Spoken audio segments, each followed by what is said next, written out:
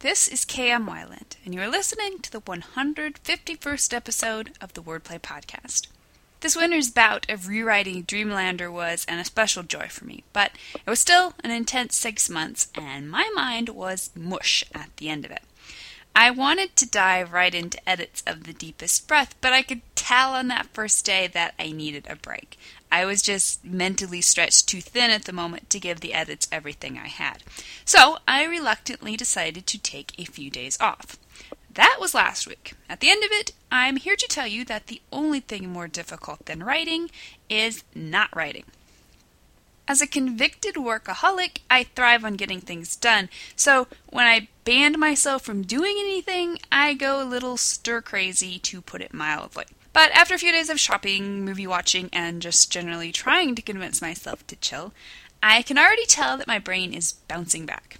This coming week, I plan to not only start edits on Deepest, but also to start outlining a new project. A historical fantasy about a barnstormer who has a woman fall out of the sky onto his plane. This will be called Storming, and I'm already super excited about it. If you're interested, you can read more about it on my website at kmwyland.com. That's WEILAND/books.php #upcoming. Would your story benefit from a distant narrator? The latest post in the video series on my blog shows how F. Scott Fitzgerald's beloved classic, The Great Gatsby, utilizes a surprisingly distant narrator to transform his story.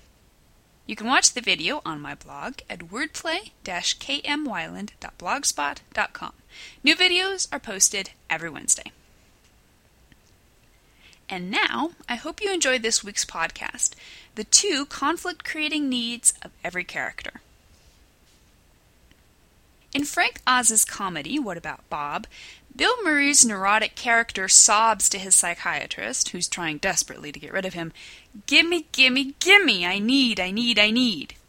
Ultimately, this is what every one of our characters should be screaming on the inside. We're all familiar with the idea that our main character must be driven through the story by some great need, but the truth is, one need just isn't going to be strong enough to get our character all the way through a book. He's going to need not just 2 or more needs, but 2 friction-causing, conflict-creating, mutually exclusive needs. The ever-wise and entertaining Victoria Mixon, in her book The Art and Craft of Story, says it this way: characters are only important to readers insofar as they need things that contrast, things that conflict. When someone seriously, desperately, aggressively needs 2 mutually exclusive things, well, stuff tends to happen to them. Big, exciting stuff. That's the fabulous stuff of fiction.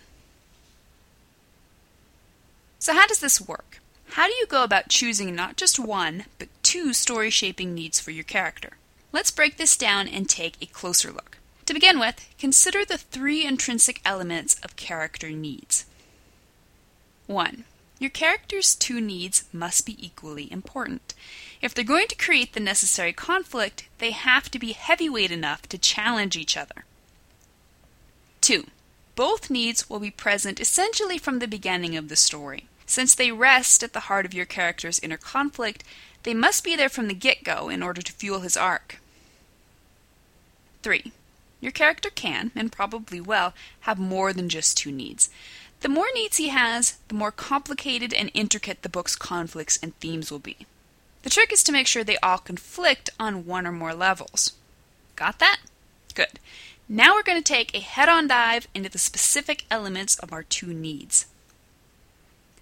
Character need number 1. This need is the one riding the breaking waves of your plot. This is the foundation for the goal your character is trying to accomplish. It's his outer need, the thing he knows he wants and thinks he has to accomplish to reach his primary objective. For example, in Charlotte Bronte's Jane Eyre, Jane's primary need is to marry and live with her soulmate Rochester. In Michael Curtiz's Casablanca, Rick's primary need is to reunite with his lost love Ilsa. In Karen Hancock's Light of Iden, Abram's primary need is to survive his enslavement and return home to wrest his throne from his treacherous brother. Character need number 2. In many ways, the secondary need is the more important of the two. But don't tell anybody. Even the character himself may not realize how important this need is until late in the story. This need is curled up deep inside him and is at the core of the weakness holding him back from achieving his full potential. Sometimes this need can stand in stark contrast to need number 1, to the point that achieving either one of the needs means completely abandoning the other.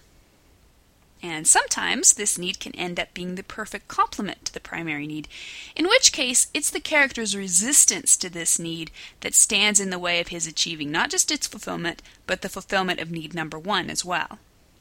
For example, in Jane Eyre, Jane's need to remain true to her moral duty, as well as her need to grow into the strength to truly stand as Rochester's equal, impedes her from remaining with Rochester after she learns of his insane wife.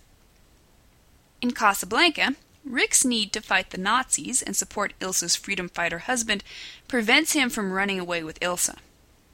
In Light of Iden, Abram's deep spiritual need to submit himself to the true God and his will for his life first stands in the way of his achieving his ultimate goal of survival, thanks to his resistance to need number 2, and then removes his anger and need for vengeance against his brother.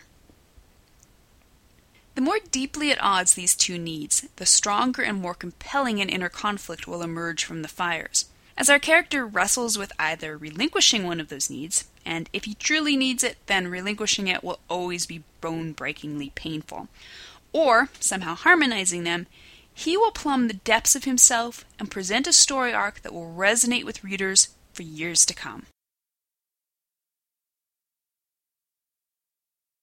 Thank you for listening to the Wordplay Podcast.